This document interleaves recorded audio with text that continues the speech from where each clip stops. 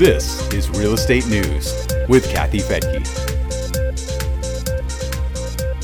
Demand for manufactured housing is growing as a way to close the affordability gap.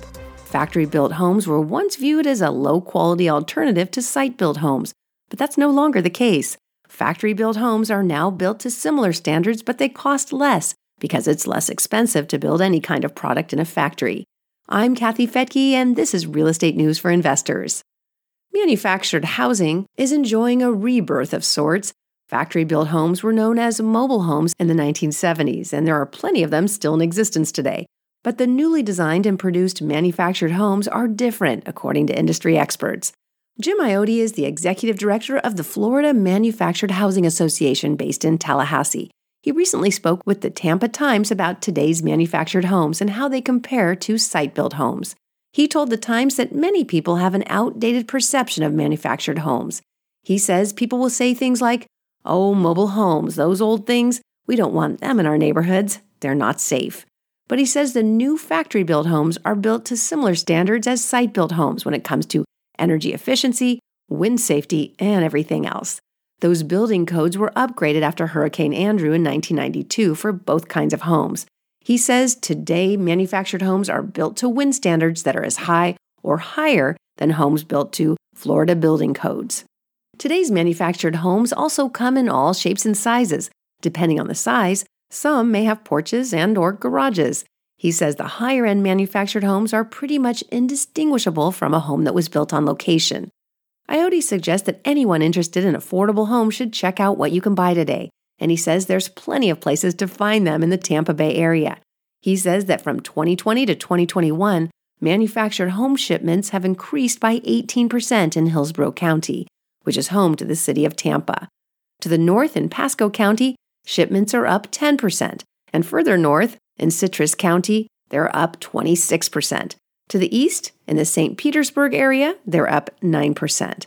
And the manufactured housing trend is growing. He says there are 9 home building plants in Florida that have increased production by 30% over the past 2 years. And he says every one of them is backlogged. Like all home builders, they're running into supply chain issues right now, but Iotti says that manufactured home builders buy their materials more efficiently and more cost-effectively. He says that prices are coming back down, but they never come back down as fast as they go up. He says currently the average price for a manufactured home in Florida is about $102,000. That's up from about $84,000 in 2019. Those prices are without the cost of the land, but they represent a big savings. When you do a cost comparison between site-built and factory-built homes, Iotti says there's typically a 20% price difference, but he also emphasizes that price difference isn't due to a difference in quality. He says it's because factory-built homes are just built more efficiently. The Federal Housing Authority is also trying to make it easier for home buyers to get loans on manufactured homes. The agency recently issued new guidelines for its Title I loan program, which provides loans for home improvements along with loans for manufactured homes. Housing Wire reports that the FHA consolidated 120 separate policy documents so lenders won't have to sort through all of them. It also updated some policies associated with the purchase of manufactured homes. One of the updates will permit a sales comparison approach to appraisals, for example. Another will expand allowable income sources for borrowers. Manufactured homes could also make good rental homes at a lower price point. In California, where state law allows for accessory dwelling units on single-family properties, homeowners can buy pre-made cottages to put in their backyards, and then, of course, rent them out.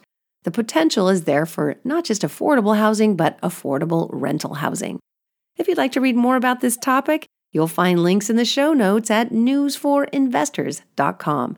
You can also join Real Wealth for free, and as a member, you have access to our investor portal where you can view sample property pro formas and connect with our network of resources. And you'll be able to get access to our upcoming webinars, one with my husband, Rich Fettke, which will help you get focused on your investor goals. And I'll be doing my 2021 year-end completion with Rick Sharga, and you don't want to miss that. He is fantastic. Again, you can sign up for free at newsforinvestors.com. I'm Kathy Fettke. Thanks for joining me here on Real Estate News for Investors.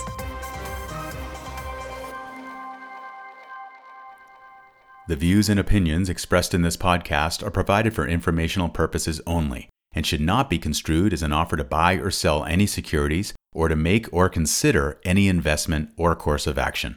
For more information, go to newsforinvestors.com.